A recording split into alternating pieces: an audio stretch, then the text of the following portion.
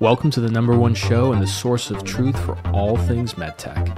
Here, we reveal the secrets and stories behind the investments, science, and commercialization of the medtech industry. Every week, we'll take you on a wild ride with the biggest names in the game, from entrepreneurs and investors who are shaking up the market to healthcare providers who are revolutionizing the way we think and practice medicine. So hold on tight and get ready for a journey like no other. This is the State of MedTech.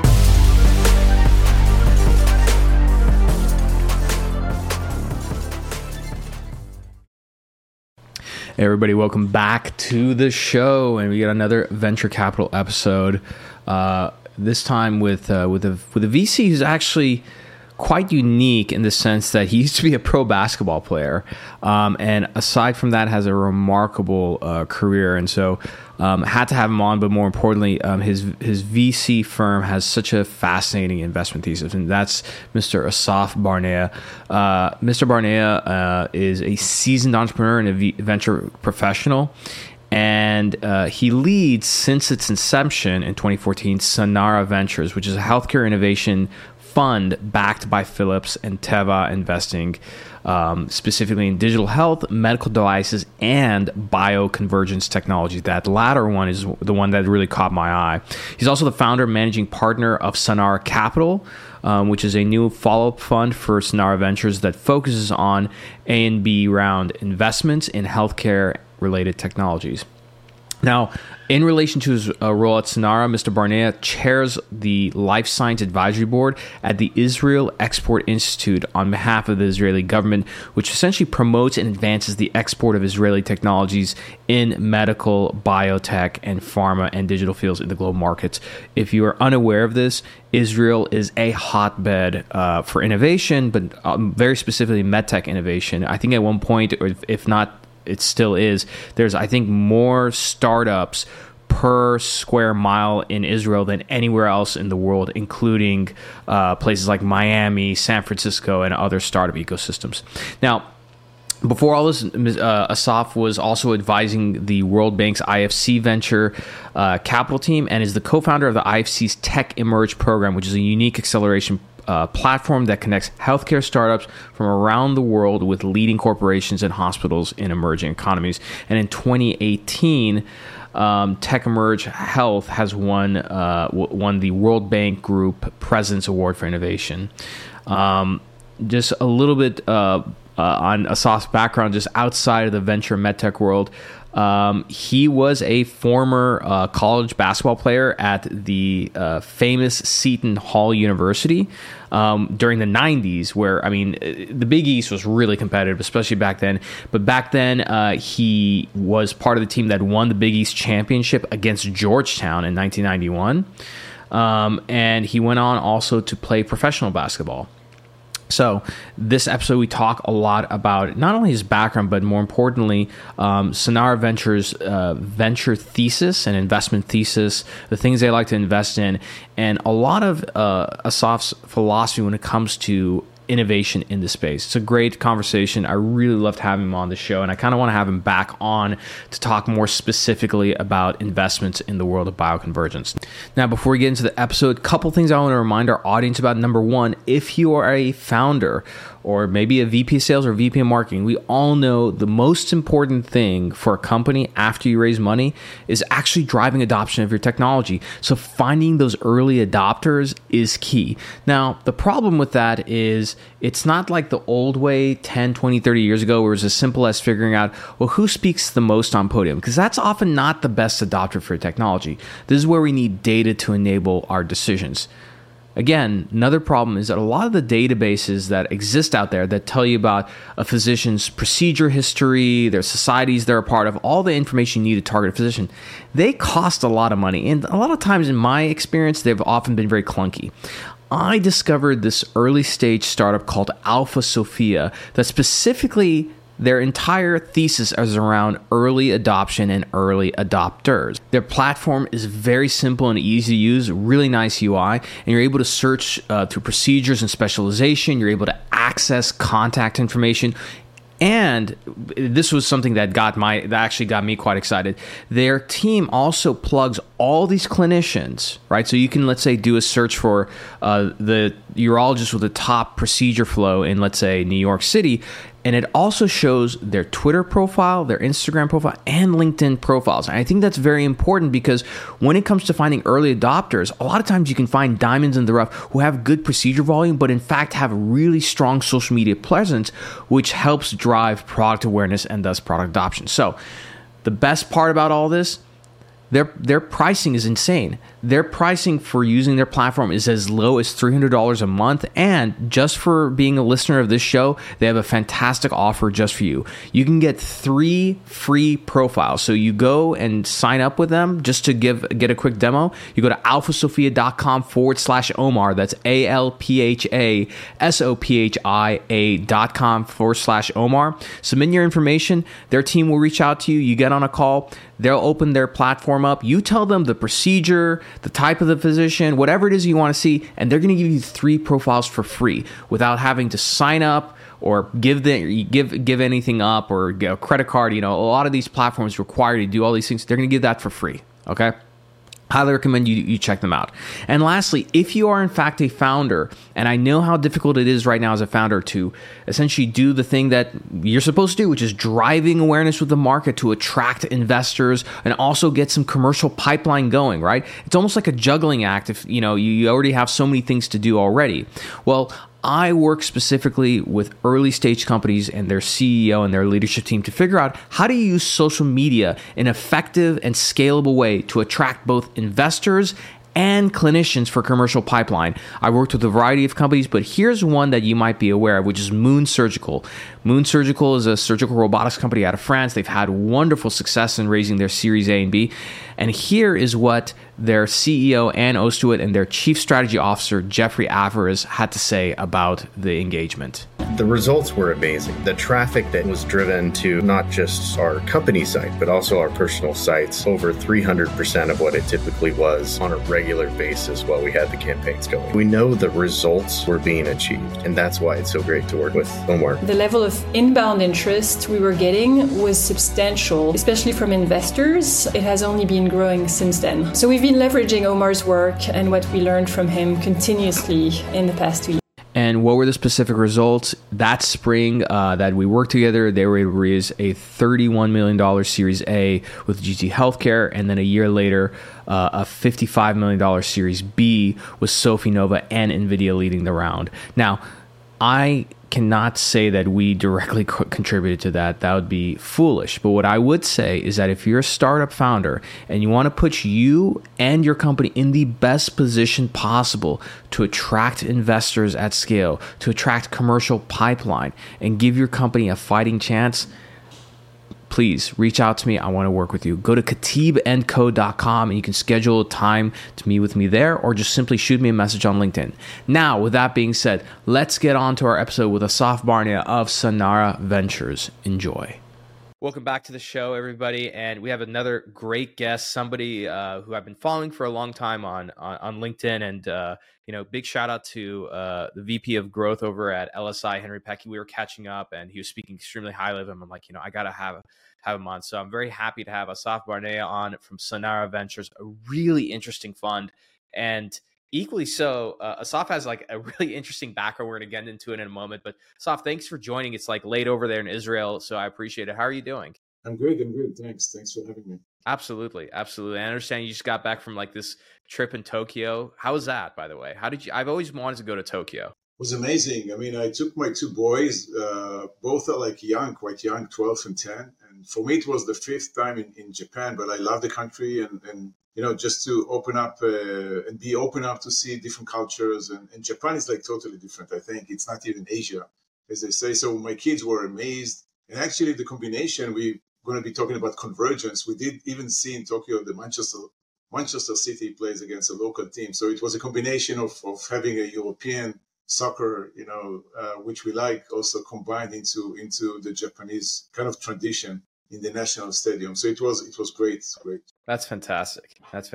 Yeah. Well, my I co-founded a software company with a close friend who is Japanese, and I always joke with them, like, man, I have to make my way to Japan. They always say that when you go to Asia, you leave Tokyo for the very end of the trip, because that's like the most, I guess, spectacular way to end. Would you agree with that? I think, it's there's so much I love Asia in general, but I think really Japan and Tokyo specifically is like, if not mistaken, by the way, the largest city at 35 or 38 million people. I think It's a lot of people, yeah. A lot of people. So it's huge, and each of the sections is so different, and even within the Japanese culture. So it takes more than one trip to get to know and to fall in love. Some people do fall in love immediately, like I did when my first trip took place. But when you get to see the subtleties and they get to understand the culture, it's quite amazing. Really. Absolutely. Well, before we talk shop, and there's a lot about your fund and the fund thesis I want to cover. I want to cover like a little bit about your background. You have a really interesting background. Like to kind of like jump to it, as they say, like you're a pro basketball player for like over a decade. But before that, I mean, tell me a little bit about you. Like where'd you grow up? What kind of things had an influence in your life? I don't think many people, they go to college thinking like, oh, I'm going to become like a med tech investor. Maybe you did, but I'm sure that may not have been the route. But what was life like growing up for you? So actually, I grew up in Israel, in Haifa, in a city called Haifa, which is a twin city to San Francisco, and looks great kind of city. alike. Yeah, I've been to Haifa. It's a great city. It is, and there's a beautiful mountain, there's a beautiful bay. So it definitely makes sense to be kind of a twin city to San Francisco, even though I know that San Francisco, in my last trip to JP Morgan, was actually providing those evidence that San Francisco is not as it used to be, I have to say. Yeah, you're right. I second that, unfortunately. Yeah. But going back to your question, I did start to play at the age of 8 to play basketball. I just, for some reason, it wasn't even a dream to become a professional. I just took it for granted. And, throughout the years, I only then realized, and I've been a professional for 14 years. Then after growing up, I played college basketball for Seton Hall back at the time. The first time we took the Big East championship in the Madison Square. That's a good school. That's tough to get, like, to be an international player and go play for a Big East school. That's really impressive. Yes. So back at the time, this was like 2 years after Seton Hall lost in the final in the NCAA versus Michigan, and I was very happy to join the team and actually winning the Big East championship in the Madison Square Garden versus Georgetown with Alonzo Mourning and Dikembe Mutombo, and getting the championship ring, getting my picture in the front cover of the New York Times, the sports section. I mean, this was awesome. Within itself. And then we kept on playing and we made it to the Final 8. We lost to UNLV with Larry Johnson, Stacey Ogman. That's a really good team. It's a good team to lose to. I got to say, if you're going to lose to somebody, that's a good team to lose to. So eventually I came back and I played as a professional in Israel in the first division, in the Israeli national team in Europe for 14 years as a professional. But addressing the question which so many people ask me, so how did you become a venture capitalist? So while playing professional basketball, and please don't misunderstand me, like I'm not trying to tease anyone, but it is doable to go to school and to combine even as a professional and taking it very seriously. I did 3 degrees. I did law school, so I'm a certified attorney. I did business school, and I did political science and psychology while playing as a professional basketball. So if I need to encourage someone that combination and convergence is doable, please believe that it is doable. I mean, we can do more than one thing at a time. I'm very happy you say that because, and I think this is like, it's going to be, I have a feeling this is going to be a big theme of our episode here. But, I'm a big believer of this idea of like reading broadly, converging topics. I mean, so for example, you see, I'm here in my library, a lot of people, they ask like, man, there's a lot of like sales and marketing books. I'm like, no. It's like sales and marketing makes like 1 or 2 shelves. A lot of the books here, we have psychology, we have history, we have all these things. And I think that what made me a great, at least sharpen my business acumen early in my career was to read all very broad. And these ideas, they have a magical way of converging, So was that your first time like realizing this idea of convergence? Was like during that time when you were a pro and you're learning? I'm sure like you took things and applied it to your professional career too. Well, I have to say very openly, and I hope it doesn't sound like as if I'm, bragging about anything, but it's in some cases, sometimes when you shift from one field to another, people are a little bit surprised. Hey, you've been a professional basketball player. How come you decide on my investments or my dream or my startup or whatever? But I have to say that for me personally, I think it's long gone. And now, being perceived now as a venture capitalist for over a decade, maybe close to 15 years. But people do still talk to me about basketball whenever they can, and I get a lot of feedbacks. It's not within my stream anymore as much. It's not as important. But I have to say that there's a bit of a feeling of kind of a guilt to some extent. In the early days when I did a transition and started my career in telecom, in the high tech, before I became a venture capitalist, and doing that transition, like even to some extent an apologetic point of view, that saying, I had to justify and explain how, like maybe I did just now by telling you that, I did law school, I did business school, I did that, in order to justify that I'm not just a basketball player, or I did not just become a venture capitalist by just transitioning because I had money to invest or whatever. So it is part of the process. I think that the inner self needs to feel okay about this convergence of who we are. Eventually, it takes some time.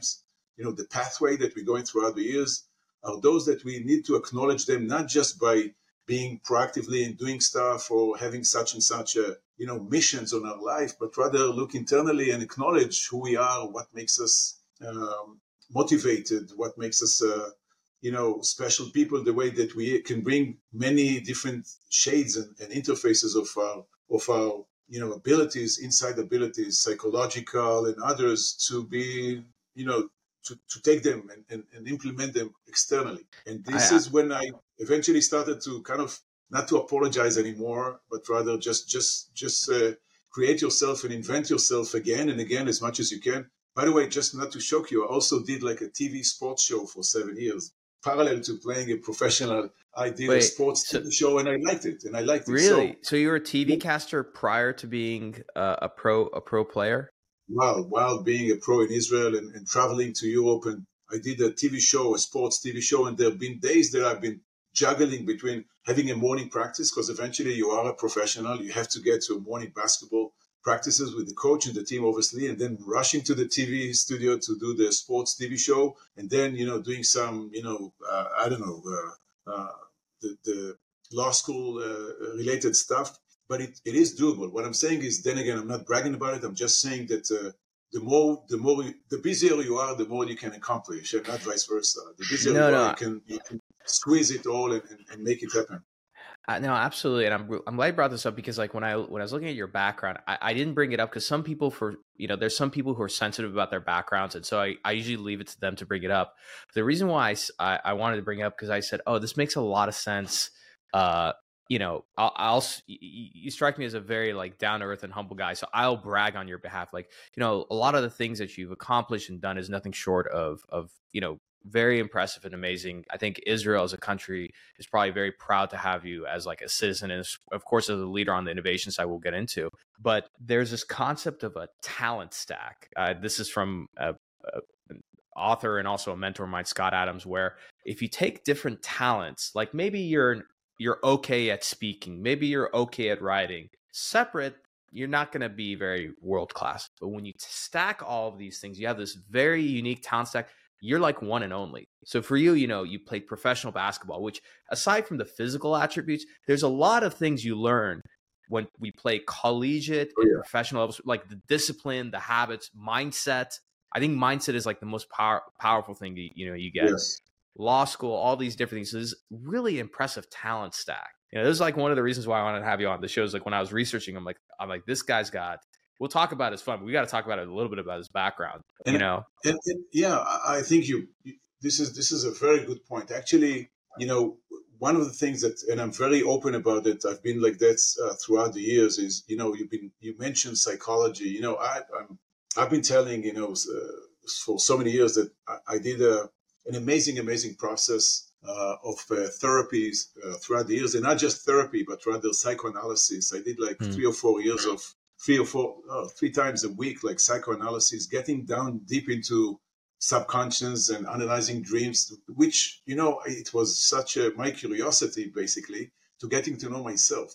Now, when I'm talking about, the ups and downs and the the waves that entrepreneurs are being shifted away, the frustrations, the need to address the others and quite listen. People sometimes don't listen. They just like to get, and they, on the way to become a successful startup companies, you truly need to listen and let people talk and understand the use cases and understand the unique business model. Those, I think, to the extent that I can share some of my paths and challenges and ups and downs that I've gone through, I'm okay to talk to entrepreneurs and even indicate about myself some of my issues and challenges that I had to go through. And then you create partnerships. Partnerships are about relationship and about trust. It's the bottom line of everything. You can fall in love with technologies, but if people eventually don't communicate on the same level, and if they don't understand that it's like a bit the yin and the yang, partnership. When we invest $3, $4, $5 million into a company, we become partners. There's no other way to say, but rather get into the interpretation of what does it mean, partnership, actually. Sometimes I need you, the CEO, more than you need me, and there will be times that you will need me and my team more than you think. And these are the ups and downs, a dance that should be an equilibrium of understanding who we are and how we act as people. Because if you only maintain on the professional level, execution level, this is my own belief. There's only so much like a ceiling glass that you may not be able to go beyond that. And this is why I think in good cases, it's the bottom line of successful startup companies, let it be in the medical space or let it be elsewhere, that you need to create that connection, emotional, psychological one between the team, between the people, between us as investors, board members, and the entrepreneurship team in order to be really successful. Oh, 100%. 100%. There's something to be said about, science can't explain everything. So science cannot explain the subconscious. Science can't explain, for example, certain energy, right? This is something, there's a company called the Heart Math Institute. They talk a lot about the ability to get your heart and your brain in sync and creating a certain like magnetic field, which a lot of people, when they hear it, they say like, oh, this sounds like nonsense. No, it really is, and I think that I feel like a lot of, at least here, I'll speak for the United States, entrepreneurship in general can be, and we're going to get into something political now, but whatever. This is why people love this show, is I say things I probably shouldn't say. If you look at the psychology, right? Not male and female, but like masculine, feminine. You and I were men, but we have masculine, feminine points to us, right? Entrepreneurship, for the most part, is a lot of it is very masculine, ego driven, right? With competition, aggressiveness, and everything. I feel like a good balance, though, is to have that feminine side, which is more focused on intuition, right? Which is more getting involved with like the emotional side and asking like really deep questions. I think that the quality of your life is really reflected in the quality of questions you're asking yourself. And it sounds like you've done a lot of that yourself. Would you agree with that? Yes, I think so. Basically, being a professional basketball player, you get the good stuff and the bad stuff being written on you, like in the papers, on TV shows. When you're in a good shape, people are saying he's in a good shape. When you're not and you're losing your confidence. So this is when you need to really, get to the bottom of things and maintain, hang in there, and not to give up, which is a major part in entrepreneurship, is not giving up, really, not giving up. Fundraising, not giving up. Looking for the specific use case, not giving up on finding the right strategic partners. It's not giving up. And this is, I'm not saying anything new. It's just a different way to say it. But it's, I think the process that basically, some of the companies may be able to understand, or some of the entrepreneurs may be able to understand, is that, the variety or the ability, like a new CEO of a very early stage company that we put in like $1 million or $1.5 million, they need to do everything. They need to manage the IP, the marketing, the R&D, the product market fit, the reimbursement, the regulation path. There's so much, and that's the beauty, which I love in the medical space, in healthcare, in digital health, or medical devices, or bioconvergence. It brings all the life science behind it. And you are right to some extent. Science cannot explain everything, and science gets you as an entrepreneur to only so much. So many entrepreneurs, they fall in love with a certain technology. I see that day in, day out. And this is unfortunate. And they cannot, and this is where we come in, myself and my team obviously come into play, whereby we need to explain to them that technology and science, let it be science, the best from the best research institute, whatever it may be, does not translate necessarily into a product. And product does not translate necessarily into a saleable, scalable, and sustainable, like the three supermans, the three S's of a successful company. And those, so many entrepreneurs, they think of the R&D. By the way, just the R&D within itself, there's an R and there's a D, and sometimes there's a small R and there's a small D, and then a capital D. And it may take you like 3 to 5 years just to move from an R to a D, or even more than that. And what are the three? Can you touch real quick? What are the three S's of a successful startup? So moving from a technology to a product, first of all, and then a product with the right use case, with the right business model. This is a major issue. Let it be in being discussed in digital health. It is not necessarily so much the technology or the application. It is the finding the right business model to justify a sustainable company that doesn't need to fundraise again and again and again. And so many of the digital health companies eventually are navigating their way to find the right business model. So a business model, in order to get there and to justify the existence of the company, first of all, a product, once developing a product, let it be a software or whatever it may be, or a sensing capability, needs to be saleable. First of all, someone needs to pay for that. When you start an R&D, entrepreneurs saying, this is great, we can do that, but it's actually a technology looking for a solution, not a solution that is utilizing a technology to address a true market need. So those are words that we keep on saying to entrepreneurs, as other VCs are doing. But being saleable is one thing. Being scalable, that you can scale with it, and sustainable for a long period of time. If you don't find the right business model, eventually you can come up with a software, be able to sell it for $50,000, $60,000 for any providers. But then you become after 4 or 5 years, you may be able to sell for, I don't know, $1 million, $2 million. This will not be interesting to any of the VCs. You want to build a unicorn, you want to build a company with, 2 to 10 to 20 and becoming a company that you can sell for $200 million, $300 million, the minimum if you can. And this is why, when we work with mostly early stage companies, and this is where we're focusing on seed stage, A rounds and B rounds as well. But these are all early stage companies. This is not necessarily growth capital. So those verticals within the development of each and every companies are crucial to understand and dive deeply into them. Otherwise, if you're missing something about the business model, with all due respect to technology, you're not going to make it. And this is a common sense. Everybody knows that. Yeah, no, I completely agree. And I think, before we get to, because I want to understand like your transition, like from pro basketball to, the working world and then into venture capital. Yeah. I know you started Sanara in 2014, but I think this is, in my humble opinion, this is one of the reasons why, if you look at the last 5 years, if you look at big tech, Amazon, Microsoft, Apple, Google, they are tasked by their investors to grow. Google's not going to wake up one day and say, you know what, let's start making furniture. Like they got to make a big bet. The big bet is healthcare. And I think that, tech came to healthcare with its tech model thinking, oh, we just have this really, really cool product. That's all we got to do. And a lot of them failed. Amazon failed in a couple of years. Google, I mean, no offense to the people at Verily, it's a great place to work if you're an engineer. In terms of making money and commercializing things, I don't really know what they've done. But now tech is having a second attempt. Amazon acquired One Medical. Apple's, doing these different partnerships. So now it's, having a little bit of a different approach where it's like, it's not enough just to have a really good technology. It's just in any industry, but especially healthcare, Yeah, I agree. Yeah.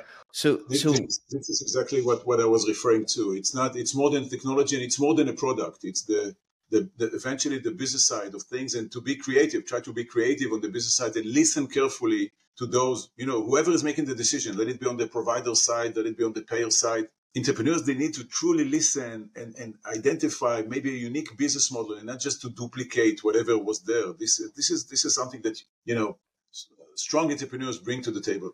I absolutely agree. Just before we transition, I got to just bring this like full circle, because you were saying like great entrepreneurs, they know how to sort of like listen. It seems like ask the right questions to identify things. There is a quote from The Godfather. I'm almost certain it's The Godfather. I got to go back where Michael Corleone was talking about his father. Maybe his Godfather too. And he said something like, my father once told me that the more I understand myself, the more I'll understand the world around me. And at that point, anything is possible. And I think that great entrepreneurs, especially if you look at like some of the biggest ones, like, like Steve Jobs is maybe a good example of it, that this exercising capability of asking yourself really good, hard questions and digging and finding the answer, practicing that on yourself makes it a lot easier for you to do that with customers, the market, with investors. And then you get to the source of truth.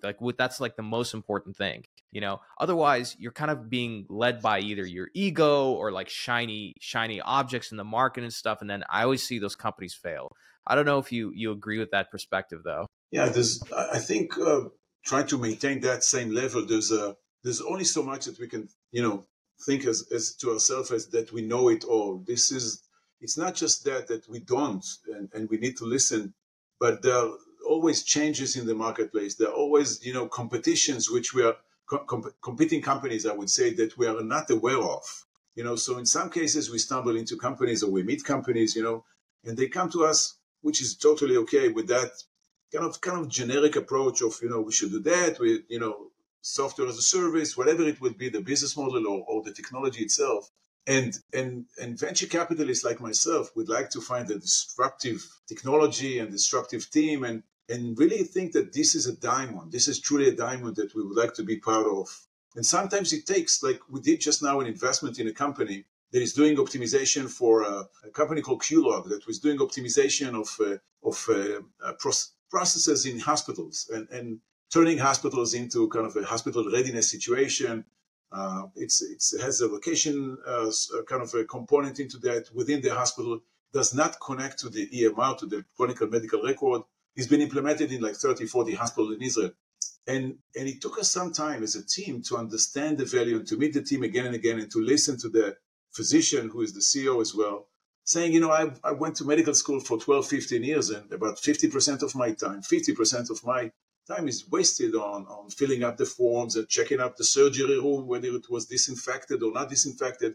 And boom, all of a sudden, after a few meetings, we decided to invest in that company and we thought it could be a diamond. I mean, we need to polish that and make sure that, eventually there's a clear, unique value proposition to some extent of us investing in that. But it's all, as you said, it's about a feeling. There's no certainties. There's no 100%, assurance that whatever we picked will be the most successful company. But it's the gut feeling and the chemistry. And then again, I'm emphasizing the chemistry and the relationship that you can create either as an entrepreneur or as an investor. It's always a dual relationship. When entrepreneurs come to us, I say, you guys should check Sanara. You guys run a due diligence on us, not just we on you. It's a dual communication. It's a dual process. It's like even more than getting married to some extent. It's like getting married has its unique boundaries, special boundaries, but getting into a partnership with a VC for the next 5, 6 years or whatever, the ups and the downs and the various interfaces that the teams need to address is quite fascinating for those who love it, like I do. But it's the depth of relationship that eventually will define the success, aside from the uniqueness of the technology, which is a given, in the early stage. Absolutely. And probably a good transition. You founded Sanara Ventures in 2014 and yep. with pretty impressive joint venture partners with Philips and Teva. How exactly did all that get orchestrated? And why did you pick to work with Teva and Philips? Because at least from what I understand, you guys focus on early stage. So I know you started Sanara Capital, which we'll talk about, but Sanara Ventures, you focus on seed stage companies, specifically in medtech, digital health, and of course on the bioconversion side. How did all that come to be? Israel has, about close to 2,000 life science companies out of Israel, like 1,800 to 2,000 life science, which is a huge amount of companies. And per square foot, it's a lot of companies. It's a lot of companies per square foot. Obviously not compared to the US, but you're right. To the size of to the density and population and patents per capita and whatever, those are very impressive numbers. And basically some of those corporates like Philips and the others and Teva, even though Teva has both Israeli and definitely a US, been listed both in Israel and US, but it's sometimes those corporates, they like to tap into the Israeli innovation and seeing what's happening on the ground, which is quite fascinating. Some corporate VCs have a charter to invest in like moonshots technologies. I would say, could be 7 to 10 years down the road. Who knows what will come out of it? Nonetheless, some of the other corporates, they would like to see it happening on the ground and being exposed to Philips is doing obviously imaging technology, CTS, MRI, and monitoring and connected care and many, many other things. And basically, back at the time, Philips, as well as Teva, they acknowledge Israel as being quite a unique place to be part of the early ecosystem and the landscape. And the beauty was that actually they were not stepping on nobody's toes. So when you build such a JV, we can say if you have only one player, and companies would come to you, and as an investor, as a corporate, you say, yeah, we put in like whatever, and we get like 20, 30% equity. And they may feel that, you may be kind of planning like not a takeover, but coloring yourself as under one corporate may be somehow like a threat to some entrepreneurs, as if you complete the R&D with that imaging technology, and you immediately ending up yourself as a Philips, part of a Philips product or a Philips division. I'm just saying this was not the case. Nonetheless, the beauty in both Philips and Teva actually created a balance of, creating a landscape, a platform of innovation, which is quite unique, loosely coupled to those corporates on one side, being able to get their support on drug development and drug, various delivery platforms to cross the blood-brain barrier and deliver drugs to degenerative diseases such as Parkinson and Alzheimer, multiple sclerosis, which Teva came up with the Copaxone drugs like 20, 25 years ago. And on the other, having a device company such as Philips, and now also shifting obviously to connected care and others, which they don't step on Teva's toes. So whatever project that we have invested in, not just synergistic to Teva, not just synergistic to Philips, but also some of those other quite disruptive technologies, like one of the companies that invested in, company called nanodrops. These are drops in your eyes to replace lenses and glasses, and this has nothing to do neither with Philips nor with Teva. But they did come to us, those entrepreneurs, because they acknowledge that we as Sanara act as a platform of innovation. We give them a chance, we work closely with them, trying to support them. Parallel to that, I've built, and as a team, we built a global advisory board, which I'm very proud. I'm obsessed about knowledge sharing. Truly, I'm obsessed. I don't think that we know it all in Israel. We lack the understanding of a true product market fit in Israel. So we're coming up with the best technologies on one side to some extent, but on the other, as I've mentioned over and over again, hopefully I'm not repeating myself too much, but we in Israel lack the understanding of the US market. And even though it is achievable to address and bridge those gaps, but we need to have the people. And I built in Sanara an advisory board of 117 people from the US, from Europe, from Asia, from Latin America, that we can approach them and talk to them and understand, business models and go-to-markets and regulation, and they are assisting us. So I think all in all, it takes a village, as they say, and it does take a village. This is a beautiful sentence. It does take a village to build ecosystem around innovation. Just bringing in capital would not work. Just bringing in good, talented entrepreneurs would not fly. This is my own belief. Not saying that I'm necessarily right, but you need to build an ecosystem to support innovation, capital, talent, strategic partners, knowledge, go-to people, and be able to address innovation in a bit more faster way than we typically do, introducing companies and let them hit the wall, knocking on someone's hospitals in Boston, coming in, hey, we're out of Israel, we have this amazing technology, nobody knows them, and they need to prove themselves, but rather vice versa. If you have someone, head of innovation in that hospital that already knows Sanara, knows that Sanara has been working with Philips and Teva, and we talk to them and we've been communicating, and then we're sending two companies to that person or to that division, it's a totally different ballgame. No, I well said. And by the way, I agree with you on one on the knowledge sharing, but also on the side of like the partnership aspect. And again, I think like good questions are usually simple questions, and they're usually simple to ask, but they're not easy to answer. So like, what is a partnership? I think from the entrepreneurial standpoint, a lot of founders and entrepreneurs listen to the show. And the one thing that look, me personally, I've not raised a fund myself, but I've been in the startup world for long enough that I could say that like, look, if you're going to go get, money's a commodity.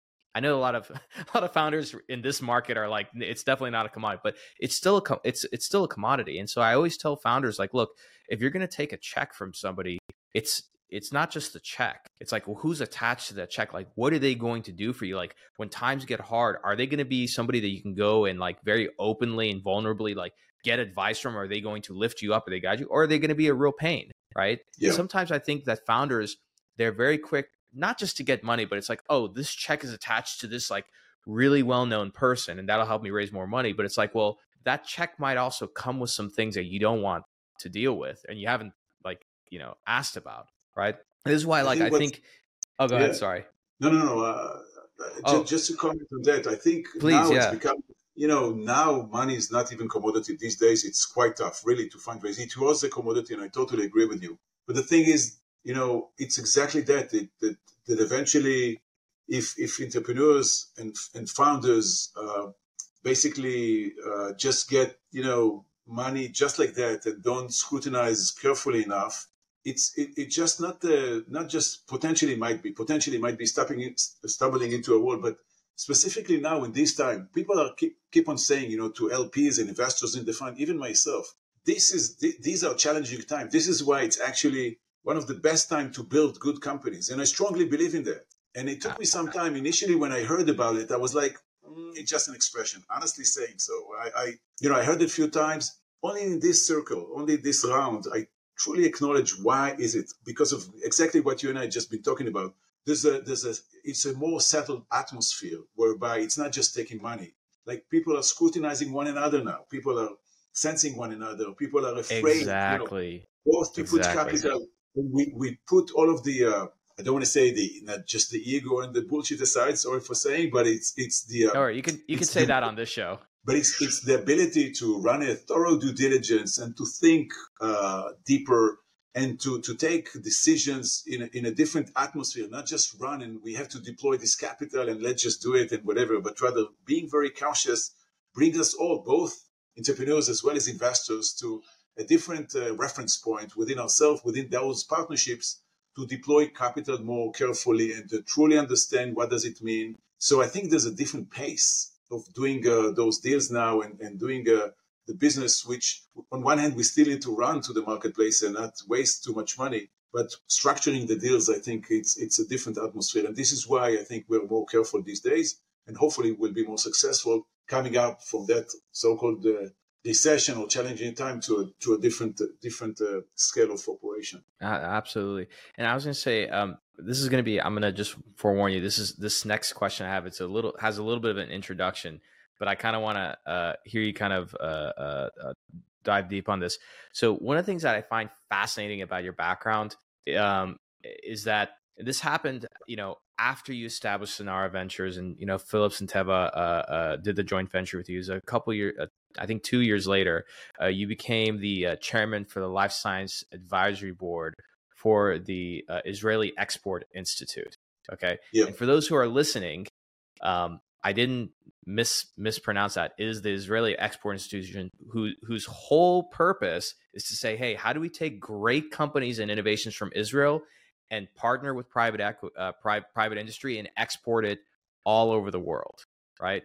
Which I think it would be, it's like the best, that must be like the best job to have, because you're essentially seeing so many different companies and you're just thinking, how do we make these global companies, right? How has that role helped you at Sanara Ventures in terms of like expanding the depth and the breadth of startups you're seeing and your skill set? Like how, I feel like those have gone hand in hand so well, but if you can kind of, talk about that, because it's very rare to meet someone who's in venture capital who also holds not only a government position, but like probably the most important position for life sciences in the country. This is they're all complementary to one another. And I may have mentioned to you, I'm not sure that, the things that I was able to touch and really experience, also, I may have said it before, helping, there was a point of time that I've been helping the World Bank, the venture capital team of the World Bank, the IFC in Washington, of building up innovation platforms like the Tech Emerge platform, which we built in India with hospital being supported by the World Bank. And then we took it down to Brazil in Sao Paulo. So I think that actually brings out not just the perspective, but rather the ability to understand that we need to work together globally. And this is why, COVID took place now, and everybody acknowledged that this is my own belief, that knowledge sharing platforms, not just stumbling into one another in conferences once a year. There are technologies that are supportive of knowledge sharing platforms. There are various kind of companies, startup companies that are now creating and understanding there's got to be a way to develop a drug in an expedite the path to that development. Let it be 7 to 8 years as opposed to 15 years and $2 billion of capital being deployed into that. So this is actually going back to the Export Institute. These are all complementary, all of those platforms, innovation platforms. And whatever I've been doing on behalf of the Export Institute, which is a semi-governmental position, I've been working closely with the Ministry of Economy in Israel and like 30 to 40 commercial attachés around the world, invited into conferences. I've been speaking in various conferences about the Israeli landscape in digital health and others, having some national booth, at the HIMSS, for instance, and which was an initiative that we have launched, having like 30, 40 startup companies in digital health related, coming out under the Israeli Export Institute operation. So on one hand, you create a critical mass of companies going to the HIMSS for that matter.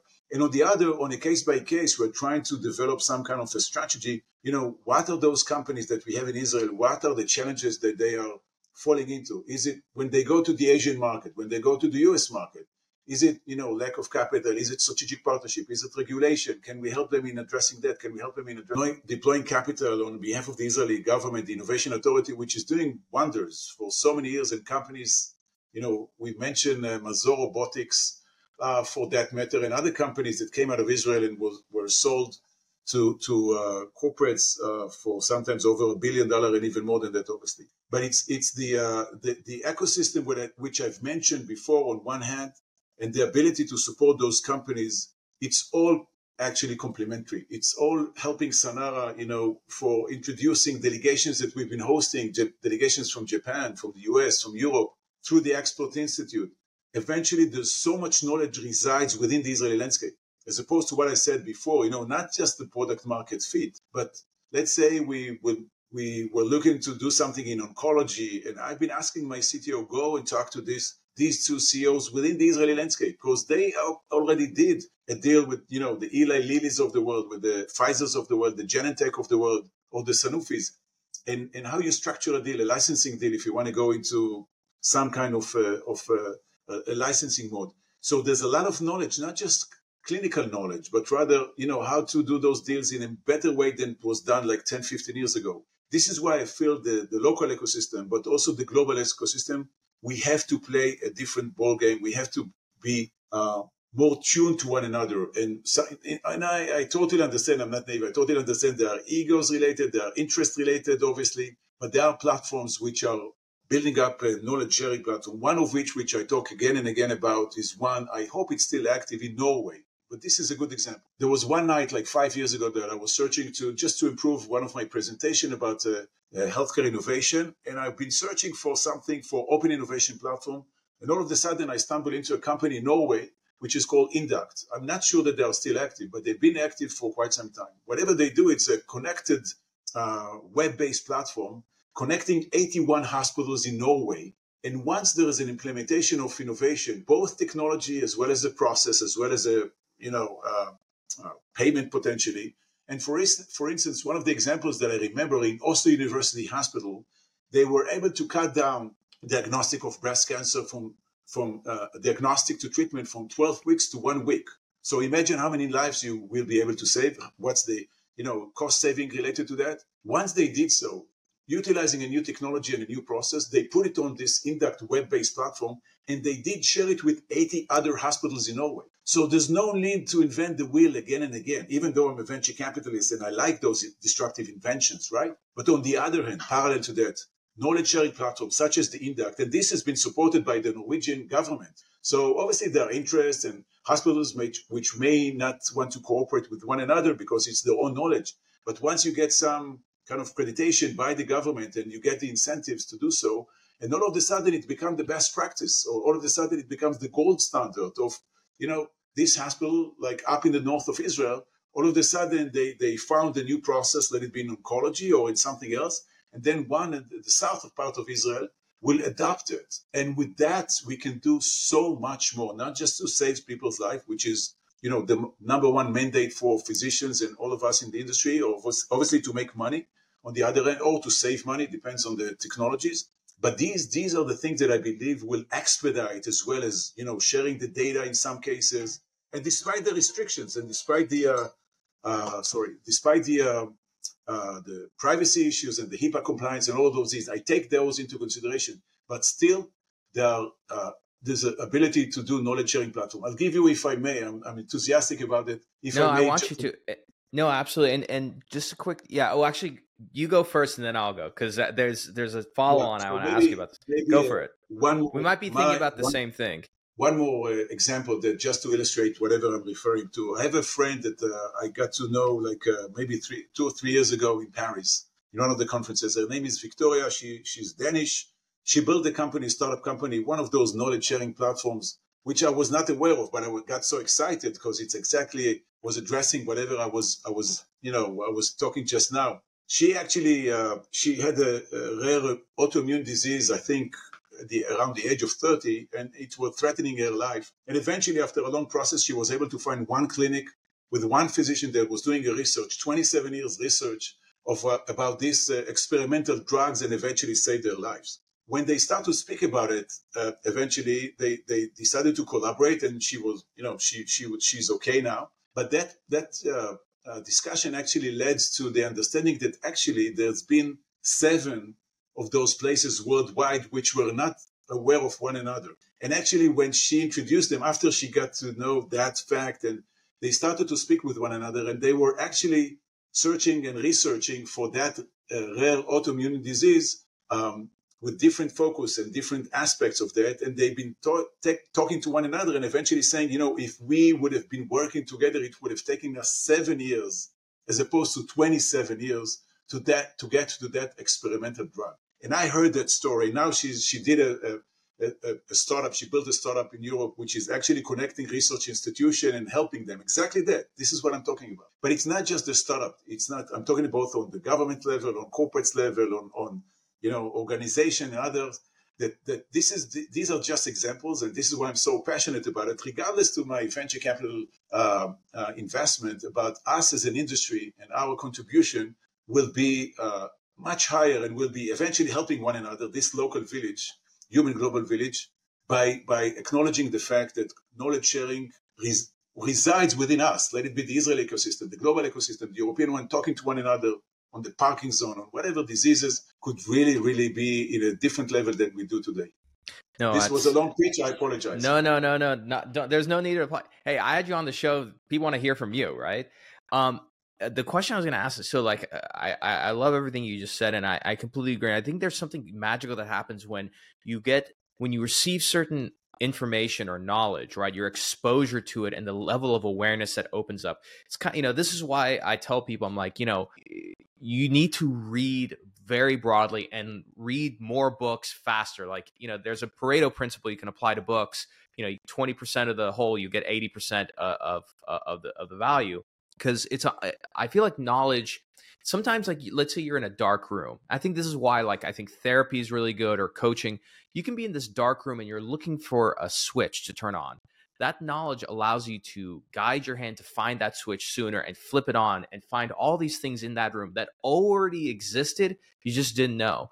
The founder of Brain Lab, Stefan Verschmeyer, was on the show recently. I haven't published this episode yet, but he said something very interesting. He said that for every single problem in the world, by the fact that it exists, the solution already exists. By the fact that the problem already exists. And I think that knowledge is kind of the key to unlocking that. The question I was going to ask you is that there's somewhere that I was reading in my research that you started this. I think it was a tech emerge platform. Am I correct in saying that? Yeah, with the World Bank. Yeah. Yeah. Did that happen after you found this Norwegian one, or like how did that come about? Like, tell us a little bit about that. So you've been saying about us, and I've been, also addressing your question about us finding ourselves, in those various converging verticals within our lives eventually. So the World Bank actually, aside from looking for equity investments in Israel, for those to address growth markets, we started back at the time with the head of the venture capital team, an amazing friend of mine called Nikunj, and his second in command named Rusgar, both amazing people who've been running the venture capital team for the IFC, for the International Finance Corporation. We've been contemplating about a platform for innovation, to embrace innovation. It was decided that it will be in India. And eventually the World Bank is supportive of, Indian hospitals like, I don't want to quote anything, but I think about $2 billion every year, like designated to life science investment. In some cases, it has been like $2 billion, for infrastructure, hospitals in growth markets such as in India, or supporting by giving them loans on behalf of the World Bank. And the close relationship with the World Bank of hospitals in India like Apollo, Fortis Max, and others. This is when we went down to India, my friend and I, Ruzgar, and actually kind of started what is called Tech Emerge today, and built a platform to bring in, to do, call for information of 400 companies worldwide to address local needs. Could be cervical cancer. Women in India are just dying because of distances and the inability to come to do the test again and again. Malaria, telemedicine, whatever it may be that addresses those markets. And eventually we brought and we called upon 400 companies worldwide, and we scrutinized them, and eventually had been chosen, 40 companies were chosen to come to meet the Indian hospitals, all of which supported by the World Bank. They knew us. We introduced them to. We brought in few governments to build like a donors fund to subsidize and to incentivize those hospitals to do pilots in a faster way, not to wait for 12 months, but rather if you do it within the next six months, $300,000, whatever, you get 50% discounts. Or 50%, subsidies from this donors fund. The Israeli government has also participated, the Finnish government, if I'm not mistaken, and others. So we had some money to subsidize and accelerate the adaptation process. But it was amazing, I have to say, when we eventually, it took us some years to build it up. And eventually there was an event in Delhi, in India, that we came in, and I had almost tears in my eyes. I've been looking into 40 tables. Hospitals and entrepreneurship teams from New Zealand, Spain, Germany, Israel, US, been sitting together and presenting to the Indian hospitals innovative technologies which are out there. There's no need to, this is not early stage companies. Those companies were on commercial phase already. And they utilize that platform to show the Indian hospitals what they can do and help them. And basically it's a win-win for both. Eventually, I think there's been like 25 pilots that we did in India. If I'm not mistaken about the numbers, about at least 15 commercial agreements came from solutions to save people and to cut down the costs just by building up an innovation platform and introducing them and matchmaking them. And later on, we took it down to Brazil, to Sao Paulo. And I think after that, it grew up also to Africa and a few other places. So this is when I'm talking about global innovation platform. It is doable. It needs persistence and not to give up and continue more and more. It took us like 3 years to build that platform. But eventually, when you can embrace those technologies by a known organization on behalf of the World Bank, on behalf of Apollo in India, then again, it's doable. You just need to insist on building that up. If you build it, they will come. As they say in the Kevin Costner movie, in the Fields of Dreams, if you build it, they will come. If you build those platforms, the startups and the technologies and the solutions will eventually come. Yeah, absolutely. But with good marketing, it's very important. Because I always debate this with my friends in Silicon Valley, because they're very big on if you build it, they will come. I'm like, yes, but you have to market it too, because otherwise it's going to take a long time. Before I want to talk a little bit about Sanara's investment thesis and some of the details of the fund. But I have a book recommendation to you if you haven't read it already, but I think you'd really enjoy it. So are you familiar with the technologist Marshall McLuhan? He did the whole the medium is the message. Have you heard of this, Marshall McLuhan? So no. Marshall McLuhan was he wrote about technology and the effect of media on human society over 50 years ago. And he was right about everything. I mean, this guy was brilliant. But he wrote a book, and I'll send it to get the link and send it to you, called The Global Village. And so, but this is before the internet. And his whole thing is at some point, modern society will be connected as a global village, right? To share information, influence each other, so on and so forth.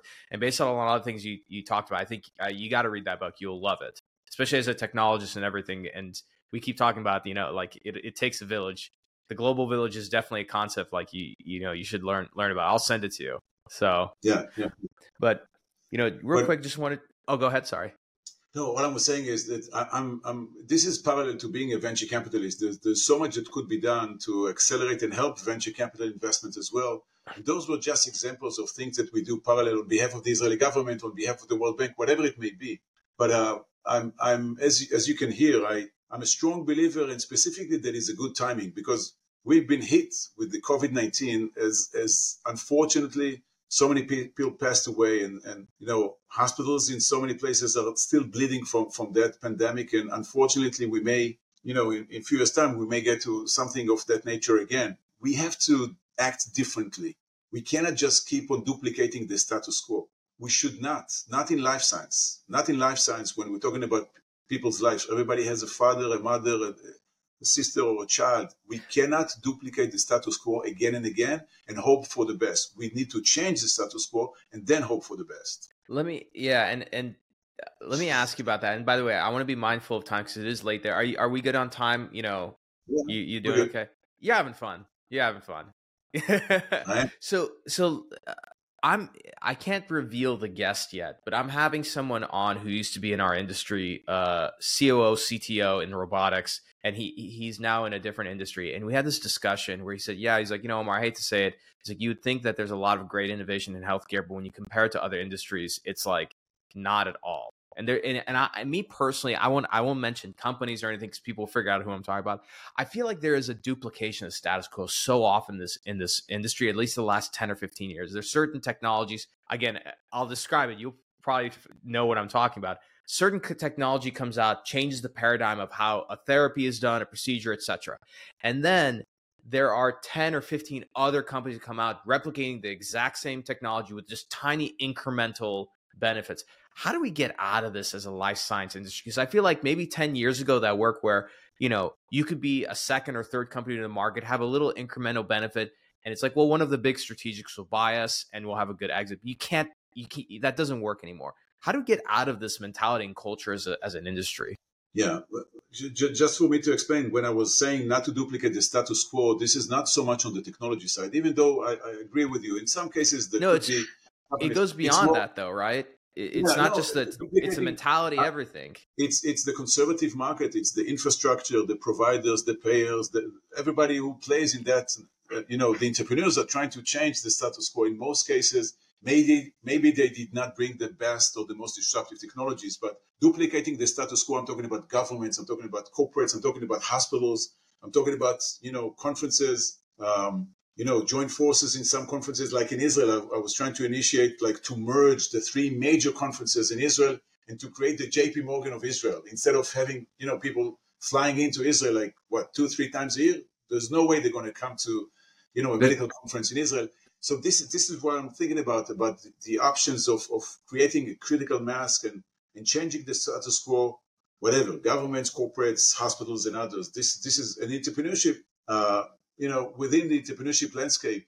I did see every now and then some solutions, but it's just they did not prepare their homework quite well. I don't think that they came up with, we're going to duplicate it and be succeeded. I think that they just came up with some kind of innovation and they did not do their homework quite well and understanding the competition and who is out there and try to come up with a better, unique value proposition. But it does happen every now and then. You see, we've been seeing companies for optimization of clinical studies. I've been seeing quite a few companies on optimization of clinical studies. And they each and every one of them has a strong belief that whatever they present, maybe from their own expertise or experience within some pharma companies, this could be the best solution because their pain and the solution that came as a result of that pain is something that they believe quite strongly. Maybe it's not disruptive enough. Maybe it's not going to be successful. But, I'd rather to see people inventing and creating and trying to come back again and again. What we're trying to do, and you asked me a little bit about our strategy as Sanara, we're trying to bring value. I have a team in the two funds of 12 people and venture partners in the US and in Asia. My partner in the US, Andre, and my partner in China, Haisong, and my partner in Europe, two partners in Europe, Daniel and FP, and the team in Israel, obviously. What we're trying to do is even if we do not invest, we're trying to give our feedback, a strong feedback as to what those companies should be doing. And hopefully they will come back to us within 3 to 6 months or whatever. And they will. And in most cases, they did come back differently and they did check and they did learn and they did come up with a new, kind of a validation of such and such or thoughts, food for thoughts as to some feedbacks. I think this is our job, not just to invest and send companies the other that we do not invest in, send them their way, but rather, contribute to the industry, the knowledge and sometimes the mistakes and make sure that they get a strong feedback. And this is why I feel Sanara has a good reputation by entrepreneurs saying, we were here like 3-4 months ago when we decided to come back. And even though we said no in the initial phase, it may be different. Yeah. And, maybe, and I was going to say, this is, I wanted to ask this specifically about Sanara. With Philips and Teva as the joint venture, I know that you focus a lot on med tech and digital health, but the part that I want to talk about, again, theme of this whole talk here, a lot of it was essentially convergence of knowledge, technology, and everything, is this concept of bioconvergence, right? And you spoke about it recently. I can't remember where it was, but you were talking about the idea that you cross the frontier of biology using other disciplines of converging them. But can you talk a little bit, like, what does bioconvergence mean to you, and why is that something that an LP should be interested in having in their portfolio of investments? Well, it's a tough one. Basically, with venture capital, it's a high risk, high reward play. This is to start with. As a venture capitalist, you take risk. It's not a CD or whatever that you put in the bank and the interest. But in bioconvergence technologies, we grew on that. I have to say, it wasn't easy initially to swallow and digest. When the Israel Innovation Authority came up and said bioconvergence, parallel to digital health, will be the next revenue generator in the life science industry for the state of Israel.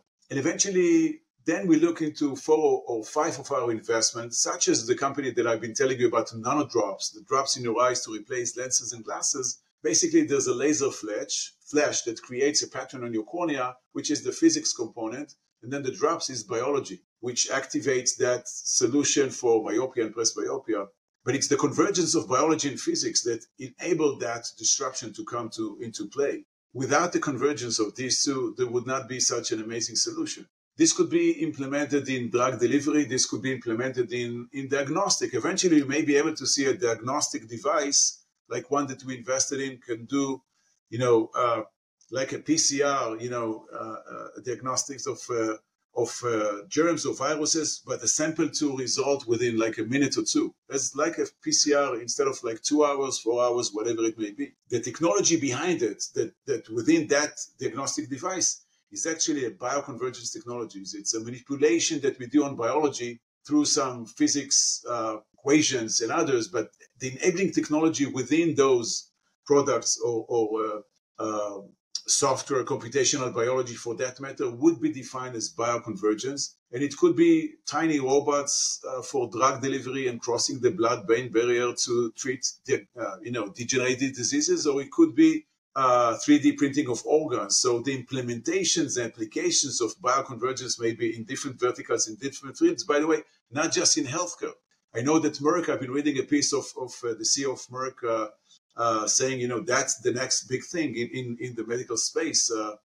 Bioconvergence, the ability, and those are, science fiction to some extent. And going back to your question, we as venture capitalists, we need to mitigate to some extent and not just to deploy capital in fascinating technologies which are lacking, the science behind it or lacking, the validation of such and such in order to bring it to the marketplace.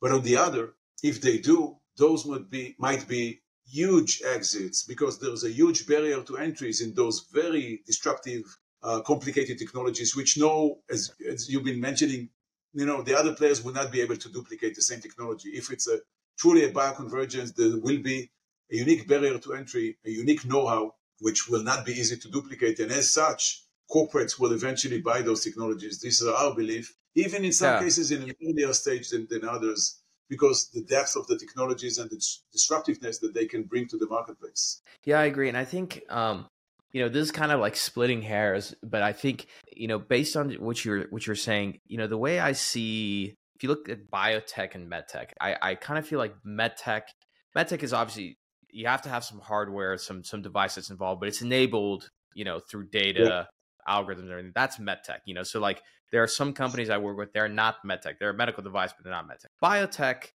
and the other side on medtech is that you can have something like, let's say a surgical robot, for example, that works, but like you still have some flexibility to say, oh, we deployed it, it's being used, but like there's some ways we can prove it. In biotech, it's very like black and white. It's like either the science works or it doesn't. Would you describe, it feels like you take like the certainty that's needed from biotech, but with some flexibility they have in medtech and putting those things together. And that's kind of like a device or innovation, like this company that you mentioned with the eye drops, right? What are some other examples of like bioconvergence companies, maybe that your fund has invested in, but they're like really, really good examples of not just a great investment, but like groundbreaking investment, for innovation? I will give another example from one of the companies that we did invest in, a company called OncoDecipher. This is actually a company that we've spotted like 4 or 5 years ago out of Tel Aviv University, and it's actually has to do with oncology and the silent mutations. Typically, in the process of cancer tumors or oncology, when people are being checked to see if they are properly fit for immunotherapy, you send the samples to companies such as Foundation and others, Foundation One and others, and basically then eventually at the end of the day, merely like I would say 10% of the people are relevant for immunotherapy because of those tests being conducted on the genetic side.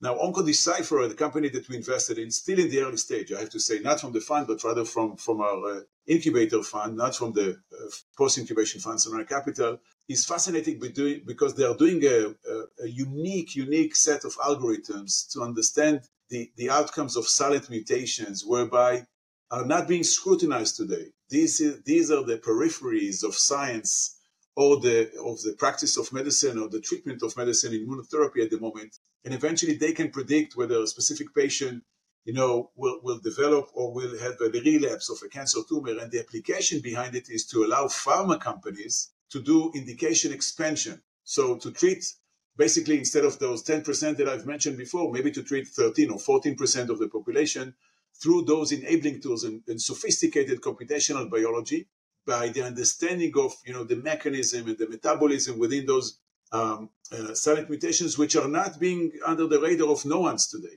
That's the beauty. This is something that we love. Whether it's going to be successful or not, I'm not sure. I don't want to say it again, but like getting excited, sometimes being in that field, I got the proof of concept of 3 silent mutations that we have looked into like 4 or 5 months ago for my CTO. I got a text message, a WhatsApp message, and I read it again. I just called him up and said, is this finally, after 4 years, identifying that in a TTO of Tel Aviv University, licensing that, building up a company, investing $1 million, basically deciding on the first 3 mutations and running using CRISPR, the first ever for this company, the proof of concept. And eventually we were able to reduce the expression of those, of what was about to become a cancer tumor with existing drugs. And I told him, is it like truly a proof of concept? He said, it is, my CTO, it is, Dr. Eran Toledo. And I was so excited, whether it's going to be successful or not, but it's only through that very unique algorithm and very sophisticated algorithm and big data that we now these days are able to give a chance to that technology and so many other companies and startup and VCs, through unique sets of algorithm and AI. Now we are able to give a chance to things which we were unable to do, let's say 5-6 years ago. Yeah, that's amazing. And I think I tell people, I think it's such an exciting time to be in our industry because, again, like theme of this talk is convergence, but, you have, tech entering in, which is not just going to bring different types of innovation, but like different ways of thinking of how do we sell and market with customers? How do we drive customer success, right? Because it's not enough just to have really good technology. You have to deploy it to the user.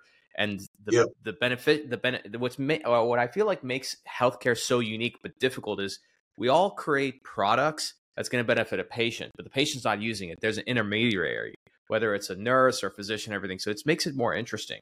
But then also we have like, of course, like LLMs, machine learning, not machine learning, but large language models like ChatGPT that are available now. And so who knows like how certain medtech companies are going to use that, right, to develop certain technologies, innovations. Right now, you're going to LSI Europe soon, and we talked about it's such a great conference. And again, I'm gonna pressure you to try and make sure to come to LSI USA next year because it's even. Well, LSI Europe is great, but I don't want to take anything away from there. But I love LSI USA. Going to LSI Europe, like, what are the kind of things that you're is there anything specific that's sort of top of mind for you that you're looking for What's kind of got your attention these days? Basically, some of those conferences, they provide the true value. I'm going to be coming to LSI Europe with one of our portfolio companies that we invested in the fund in Sanara Capital, a company called CV8. It's a stroke detection company, actually. And they are doing, actually, before a CT scan, people are getting stroke. And by the way, now in Asia, I came back, I had a trip or two to Asia, and I've been hearing about a new phenomenon of young adults, like at the age of 40, who are getting stroke, typically, considered to be like elderly people and whatever, not necessarily in all of the cases. But people are getting stroke and eventually being diagnosed with a stroke. I mean, if you have your lips falling down, you know that there's a stroke situation. And even in the EMS services, they will refer you hopefully to the right hospital who can do thrombectomy and maybe treat you properly in the best manner of time. Nonetheless, in so many cases, people go to the ER in various places on the planet, and eventually they wait till a CT scan is been taken, and only then they've been diagnosed with a stroke. And in some cases, this is way too late because in a stroke situation, time is brain. You have like 3 hours to 3.5 or 4 hours, the latest, in order to treat the brain. So with that, both the EMS services, knowing if this is a stroke situation, and definitely in the ER before the CT scan is being held, if you can put an app on the patient's face and like a nurse talk to him and say, hey, can you touch your nose? Can you smile? And even though if the human eye will not be able to see the asymmetrical movement of our muscles, that AI system of CV8 will be able to, within 5 to 10 seconds, to tell the physician or the nurse there's a stroke situation here, send him quickly now, not wait 2 or 3 hours to the CT scan and potentially do a thrombectomy or treat him with a drug. This is one of our companies that are now conducting clinical studies both in Barcelona and in the US. And I find it quite interesting because they are about to start a fundraising process in the next few months. And I thought, one of my goals, aside from speaking there at conference, is to start to talk to some VCs and potentially to some strategic partners and others who might be interested in such a solution. So maybe this is merely just an example of one of our investment, but I honestly believe, in some cases, the more you talk and the more you shape and iron the offering as a startup company with those VCs, and others, this is something that you have to take into consideration as 6 to 8 months, which were typically, an estimated time for a fundraising process. Now it may not be enough. So you have to build those relationships, meet them, this VC, maybe a year in advance, present them, then come up and say, hey, we have achieved that milestone and that milestone. Now we are here. And going back to what I said before, those relationships, building up the trust, not just within 6 months or 3 months and getting a term sheet. This will not be enough these days. And I recommend to those entrepreneurs and startups, to do the efforts and to take those the means and the resources into consideration of, even if they're not starting right here, right now, fundraising process, but they come and they talk and they build up the relationship and they meet and they get the feedbacks and they come again to another conference after, a few months and they do present the outcomes. This is much better off and has better chances to fundraise than rather just give it like a quick chance as we used to do, like up to a year or a year and a half ago. Those are cycles. The VC cycle is always cyclical, and this is a nature. But when you are within those cycles, you need to adjust. We as investors and so as companies, and they need to react differently to build up those relationships. And come again, and not to be afraid to be rejected in the first time, and come again with better results and better outcomes and better understanding of the marketplace. I absolutely agree. And I think that this is one thing that a lot of founders, so I work with a lot of CEOs and startups in their fundraising process. Like my very, very, very first company I worked with, which I always point to as a great example because they did everything they were supposed to because they have a great CEO, is Moon Surgical. And, Moon, they raised $30 million as a Series A. Then recently, not only did they raise $54 million, they got Fred Moll, who's the founder of Intuitive, on their board. NVIDIA and Sophie Nova partners led their Series B. But I think part of the reason why is just there's a lot of skepticism around their technology at first because it's it's another robotic company. But because they were very proactive, engaging with the market, not only just posting randomly, posting on social media, but going on podcasts, allowing time for people to digest and understand what they're doing, and also showing the traction, right? Exactly. I think like for, I tell founders all the time, because sometimes like it's hard to raise money only on the innovation alone. It's like, look, put yourself in the shoes of a VC who's trying to deploy money effectively for an LP. One of the things that they want to do is de-risk it. How do you de-risk something? Show that you have some market traction. And a lot of times, founders are like, well, we're pre-commercial, we can't do that. I'm like, well, you should be creative about it. Like, can you get letters of intent? Can you show like, hey, here's a list of 10 hospitals, 10 KOLs we had meetings with, and they're all like, yeah, we're very interested. So I think, again, like the quality questions you ask yourself will generate more creative answers. But you're absolutely right, which is within these cycles, I think that there's this, in a lot of new founders and entrepreneurs' minds, they think of like what they see in the movie. It's like, oh, you have a really good pitch deck, you go and pitch the VC, and then like you just follow up and then you get the money.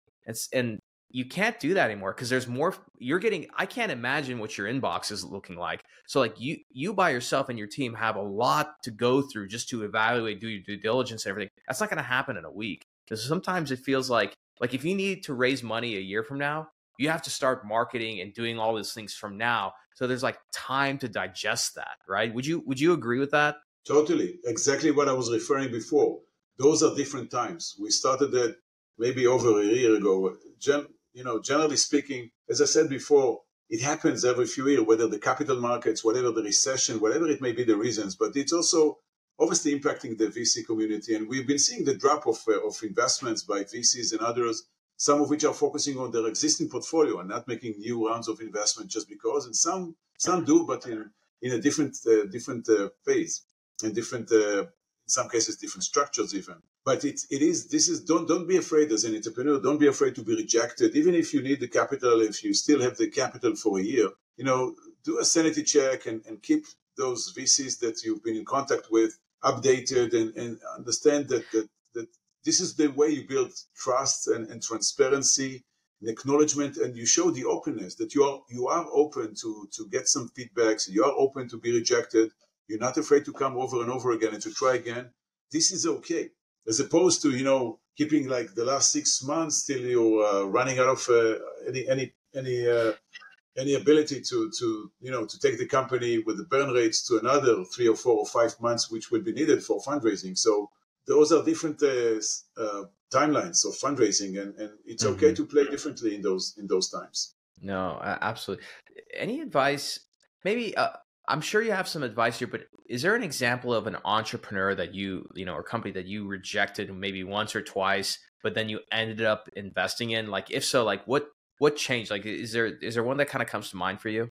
Actually, the one that I just spoke about, CVA, the stroke detection company, it was initially, and it may sound like not such a crucial, but it was crucial back at the time. The business model, which I was trying to emphasize before that, when they initially came to us, first of all, they were quite young, but the reason that we said no to them, it was they were looking to, the best, the most understandable, I would say, value would be once in the EMS, once in the ambulances, and you need to know where to refer the patients. So using that technology, you would say, instead of going to, whatever hospital it may be, go to this hospital because the patient is suffering from stroke. But then again, before a CT scan, by the understanding of the paramedic. And actually that business model, which they presented in EMS services, when we did our, checks and due diligence, it was not enough. There's merely, maybe even today, I would probably claim the same thing. There's not much of money for those EMS services to buy and be equipped with new technologies and to implement, even though it's a life-saving technology potentially. And, the rehabilitation after a stroke situation, costs related to the government could be huge by implementing such new technologies, using AI and others. But because of their business model back at the time, they insisted on that because, they felt that while getting to the ER, which now when they came again to us, it's, there's less of a unique value, a clinical value, which apparently there isn't. They got some strong feedbacks from various hospitals as to the uniqueness of the technology, as to the value of the technology. There's still a business case which needs to be built properly, obviously, but it's just that, it's just within the process, whether we should come up and justify and protect it, or whether we adjust and come up again to those investors such as Sanara and saying, now we have adjusted our business model. We shall, both for validation purposes as well as for the business model to justify the ability to pay, would be to start with hospitals and not with patients' home, neither even with ambulances, as initially as a B2C or a B2B play to ambulances or patients' home, and do the diagnostic over there. So this is a good example. Interesting. Yeah, and I think that's it's good to hear that, because I think a lot of times again, the founders who are going to listen to this are going to benefit from your advice. Is that especially those founders who are going to go to LSI, sometimes they're looking to get everything done and like walk away from LSI saying like, oh, I raised this, which does happen. It does, like, I know companies have gone to LSI and like that week they're able to get a few checks written to them, but most of the time that just doesn't happen. And a lot of times, like, it's like a plane taking off from Israel going to I don't know, to London or something. If you hit a little bit of turbulence, you don't turn the plane back and then go back to your to where you started. It's like, you hit a little bit of turbulence, you just kind of adjust course. So I think that a lot of times when founders go to like an LSI, or they have a meeting with you and Sanara Ventures, that they got to take this feedback and then go back and say, okay, it's just like with product. If you come up with a product like a robot, surgeon uses it, they're going to tell you like, this could be better. You don't go and just say, oh, we're just going to scrap the whole robot, right? You just go and adjust it, right? Because it's a product. Same thing in this case, like it's a product for investors, right? So it's like customer feedback at these kind of events where you're like, oh, our customer here is an investor. We got to go back and work on this investment product so they feel better, buying it, Yeah.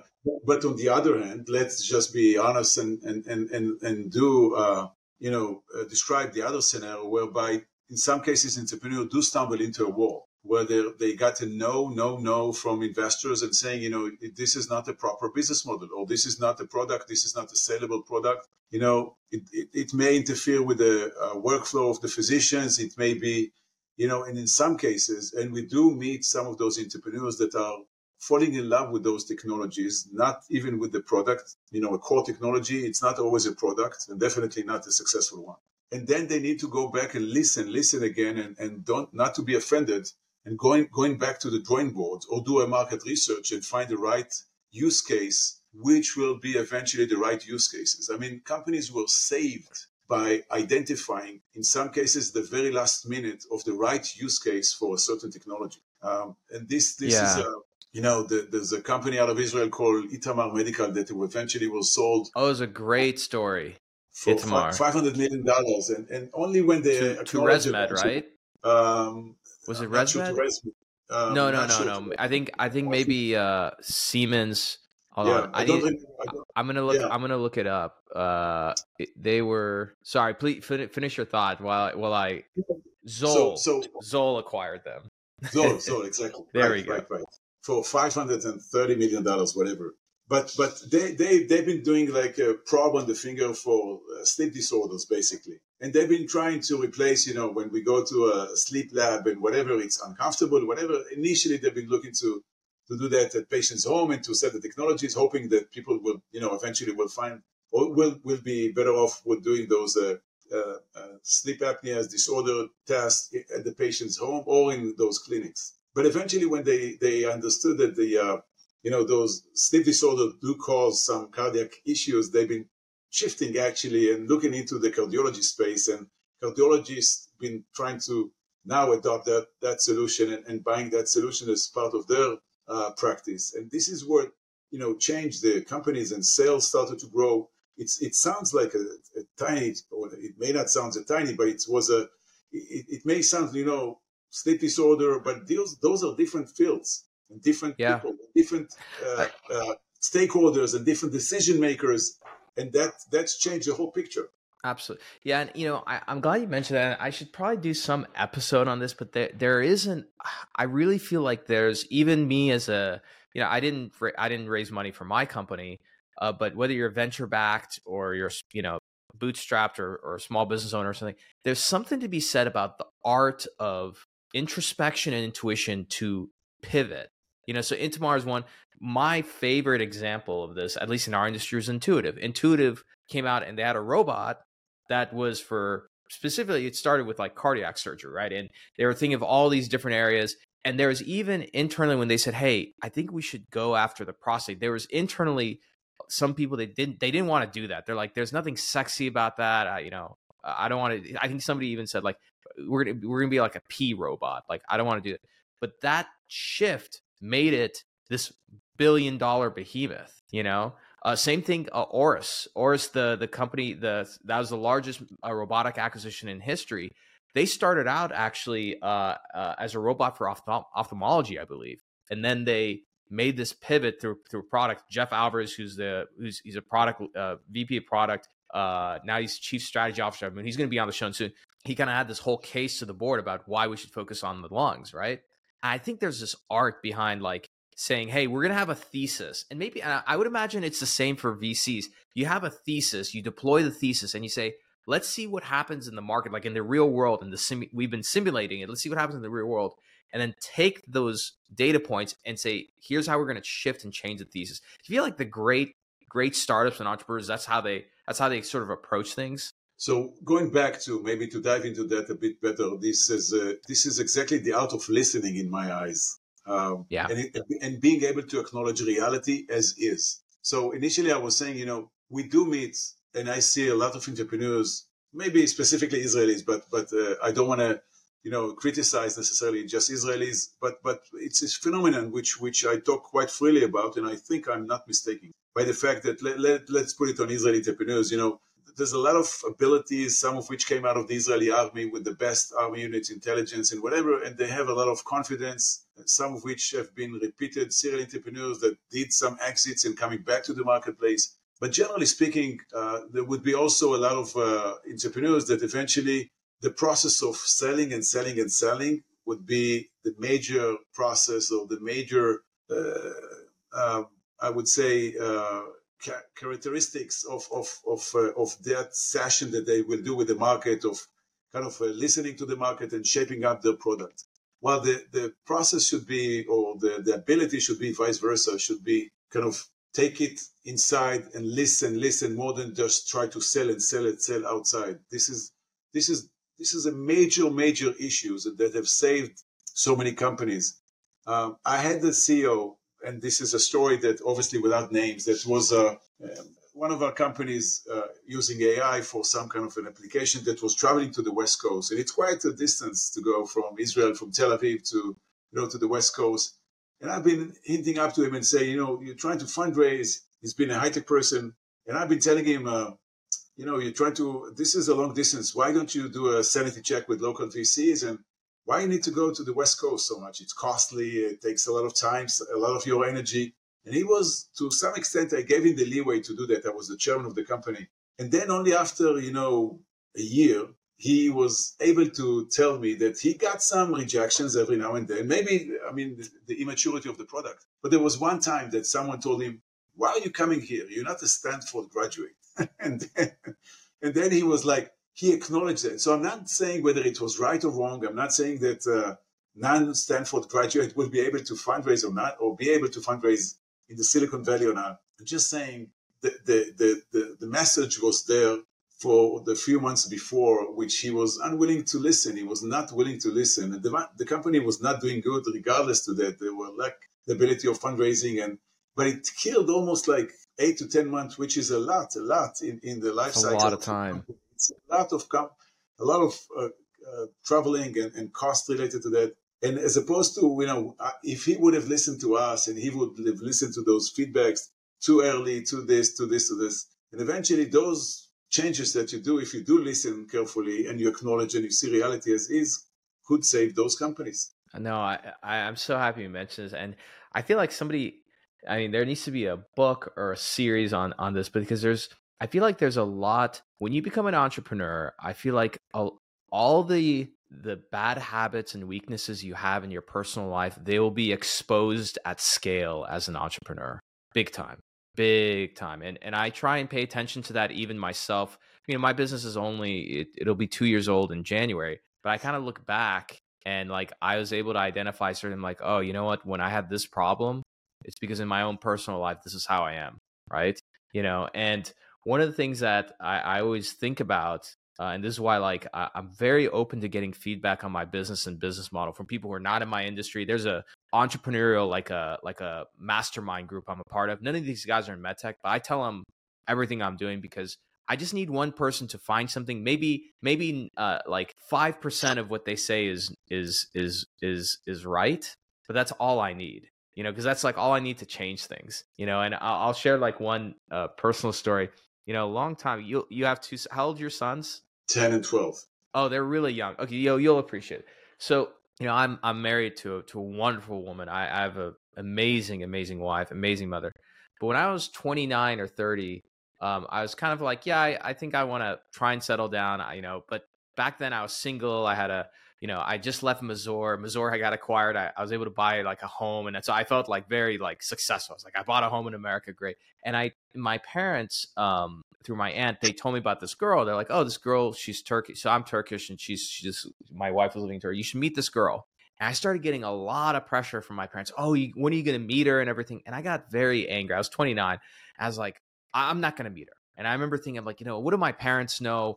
Like, they're a little old school. Like I know. And I remember, I don't know what I saw, Assaf, but something hit me. And I said, what if my parents are right? Like, what if they do know what's best for me? Is it going to kill me to listen to them? And so that was the day where I decided, I'm like, let me go like meet this girl. And so she was going to fly to Miami. She was flying to Miami. She worked for the airlines. So we went and met. And, as the saying goes, like the rest is history. But that always stays with me today when I talk to different people. Even now, when I talk to my father, he might say something about my business and I'll get like upset or, maybe I'll be like, no, but I always think I'm like, would it kill me to consider that? Like, what am I like? Because sometimes especially as an entrepreneur, you get so close to a problem in your business and you're under the influence of so many emotions that you don't see clearly, and sometimes it takes like somebody from outside with experience and intuition and everything, just be like, you should consider this other way. And I feel like so many founders will benefit just from like learning how to think this way, what's the hardest in some cases, what could be potentially the hardest shot when you take in the game of basketball? Oh, that's a great question. I don't know I want to guess, but I'm going to take a guess. Is it the free throw? Exactly. Oh, okay. Why? In some cases, because everybody's quiet. You may be standing in, just yourself with 20,000 people, and it's just you and the awareness and the need to, to actually to put that silence and not to listen to this is not to listen, but rather to listen to yourself and to the hard work that you've been putting into. But it's the in some cases when you do try to listen to some themes that hard work and the ability to be open up to the flow of of the court of the game, not just to focus on yourself. When you do that, this almost an automatic kind of a shot that you should be doing if you can. If you put everything aside, you're getting to be quiet enough and focus enough and listen to yourself. In that case, I've been practicing. I can do it in some cases. I mean, it's not if a 20% gap and the company is winning with no doubts, but it's like the last minute shot or whatever, the foul line. It's such a different flow of the game because so much that we do, as you mentioned, we reject. We don't say this is part of the game. We play. We've been aggressive. This and this. And only when you stop and you listen to yourself, to the crowd, it becomes a different. It takes us from the flow to a different comfort zone. It takes us out of the comfort zone into something which we are not used to. We're not sometimes used to listen to ourselves or used to listen to someone else because we're trying to sell and sell and sell and sell. But this is where it becomes difficult. But this is also, if you do embrace that, the ability to be quiet, the ability to take it upon yourself, to listen to the crowd, listen to yourself, it becomes something else. You've been educating yourself to behave differently, and not within the flow of rejection, of being aggressive, of trying to sell and whatever on the day to day. I think that's an illustration that came to my mind as even though it may be hard initially, but it's something that when you practice it and you practice to listen and more so, you observe the knowledge that resides out there. it's better chances to become successful. Absolutely. No, absolutely. Assaf, we're getting close to time, and I really appreciate you, spending some time with us. By the way, I'm just going to say this publicly. Like, I know my audience, well, they're going to want to have you back.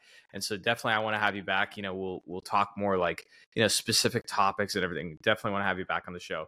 But I have one last question for you. Is okay? Sure. And Sure. and I'm going to, and you get to spend, again, I'm good on my time. For you, it's late over there. So here's my question, and then I'm going to read something. So for me, my first company I worked for was Mazor Robotics. I was exposed early in my career to the way of Israeli innovation. And there's this very unique dynamic where I think every citizen in Israel goes, they go through the military. So you get leadership training, right? So there's that side of it. Then the Israeli mentality, and I can say this because I'm Middle Eastern, which is like very bullish, very like, when you speak to an Israeli, where you stand. Israelis do not hold back, and so there's always, this tension when it comes to innovation, that especially when you're trying to solve a problem. And I remember this at Mazor, is that when I would work with Israelis, we would argue about things, but that tension would force us to get to the source of truth and solve the problem, right? And so here's the quote I want to read to you. So this is from one of your presidents, Shimon Peres, who said this: Jews' greatest contribution to history is dissatisfaction. We're a nation born discontent. Whatever exists, we believe can be changed for the better. And you started this quote in one of your talks, and I thought it was such an interesting quote.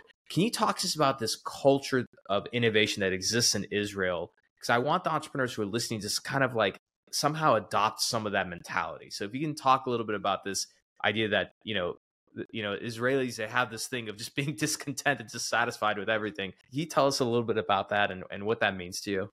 I think that when you look into ecosystem which have a lot of entrepreneurship spirit behind it, those are hubs of innovation. In some cases, it could be related to social mobility. People want to be rich, and this is why they give it a shot, and they spend 3 years. In some other cases, there's no social mobility. Some cultures, some countries, they keep on working and for 20, 30 years in the same place, same job. In Israel, I think it's a combination of the belief in social mobility, the belief of successful stories that, people made it and did a lot of money. But it's more than that. It's not just it's more than that. I think it's something that being a melting pot and being, able to bring, a lot of, past the Holocaust and from various geographies in Europe, in Africa, in Asia, and in the US and others, it's quite a melting pot in Israel, which still has been cooked and boiled to a certain degree where, nobody accepts and everybody fights and everybody argues and everybody thinks that they should be prime ministers.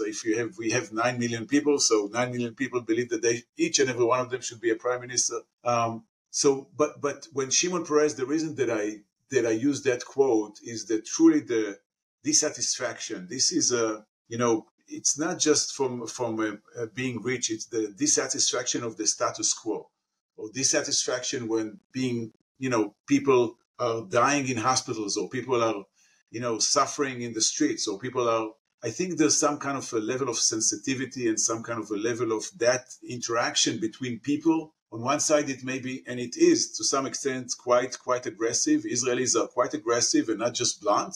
Some people may say they are just blunt, but in some cases it could be aggressiveness, just because this is the way, as we do either in the Middle East or Mediterranean kind of a culture, kind of a warmth atmosphere. But the dissatisfaction is the ability, combined with the ability to think differently and to believe that you can change for the better and stay away from the status quo and make something happen. And I think the fact that, even in terms of expertise, it's a small country. If you're looking for a surgeon in microsurgery, if you're looking for that and that and that, the expertise resides within relatively a small kind of a neighborhood that you can approach and communicate. You don't need to fly from New York to San Diego to nearby you in order to be able to talk to a specialist. So all of those ingredients, the army, the confidence that people getting in the army, the ability to think out of the box and to change the status quo, and the dissatisfaction, as Shimon Peres said, this is all part of the culture, the DNA within the Israeli landscape. And I've been seeing, I'm quite, traveling quite a bit. I've been seeing, kind of weird teams of maybe one of the airline's pilots is also an entrepreneur in one of the medical companies. He's been talking to me, hey, we approach you guys in Sanara. And I'm like,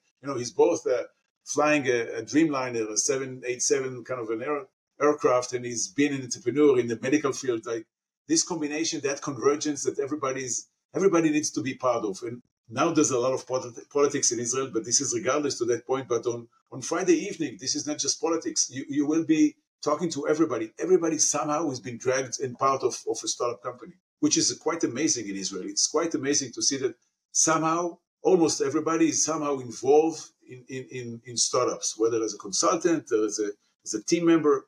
And this is why it's such a vibrant ecosystem. It's hard to explain, both cultural as well as eventually it became a DNA. It became a DNA of the Israeli culture to create, to change, and to come up with new companies, new startup companies.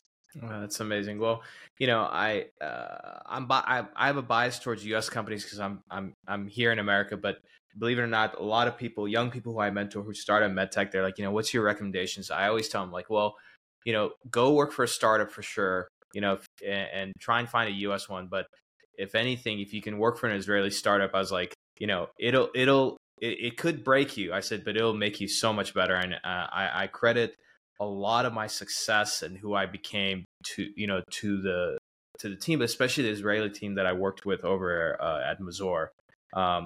So it's been 10 years. I haven't worked for facing reality. I'm sure that facing reality, because we have to face reality in so many situations. Being the situation of Israel need to fight for its survival for so many years and to come up with innovation. Those are the high level explanations. Necessity is the mother of innovation. This is one of the verticals. Necessity is the mother of innovation, and that created quite a few companies out of Israel. But also that DNA, the culture that we've been talking before. Oh, absolutely. And, now that I'm running my own thing, I'm looking forward to, helping and working with more Israeli companies. So Assaf, thank you so much for joining us on the show. For those who are interested, I'm going to leave in the show notes. You can, follow Assaf on LinkedIn. Also go check Sanara Ventures website, sanaraventures.com. I'm your host, Omar M. Khatib. If you haven't reviewed the show, come on, guys. Seriously, you've been listening to this show for a long time and haven't read it. Take a second, leave that 5-star review down below, subscribe, because we do release a lot of episodes that we do not promote. So go ahead and subscribe so you can get those notifications. Leave the reviews, 5 stars, write a review, and we'll see you all next time. Bye for now.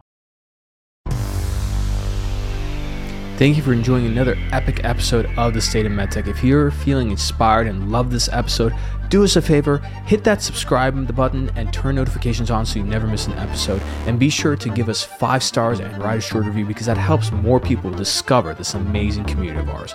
If you're a company who has an executive that you'd like to be on the show, or perhaps you want to sponsor one of the episodes, shoot us an email at hello@khatibandco.com. Take care, and we'll see you next time.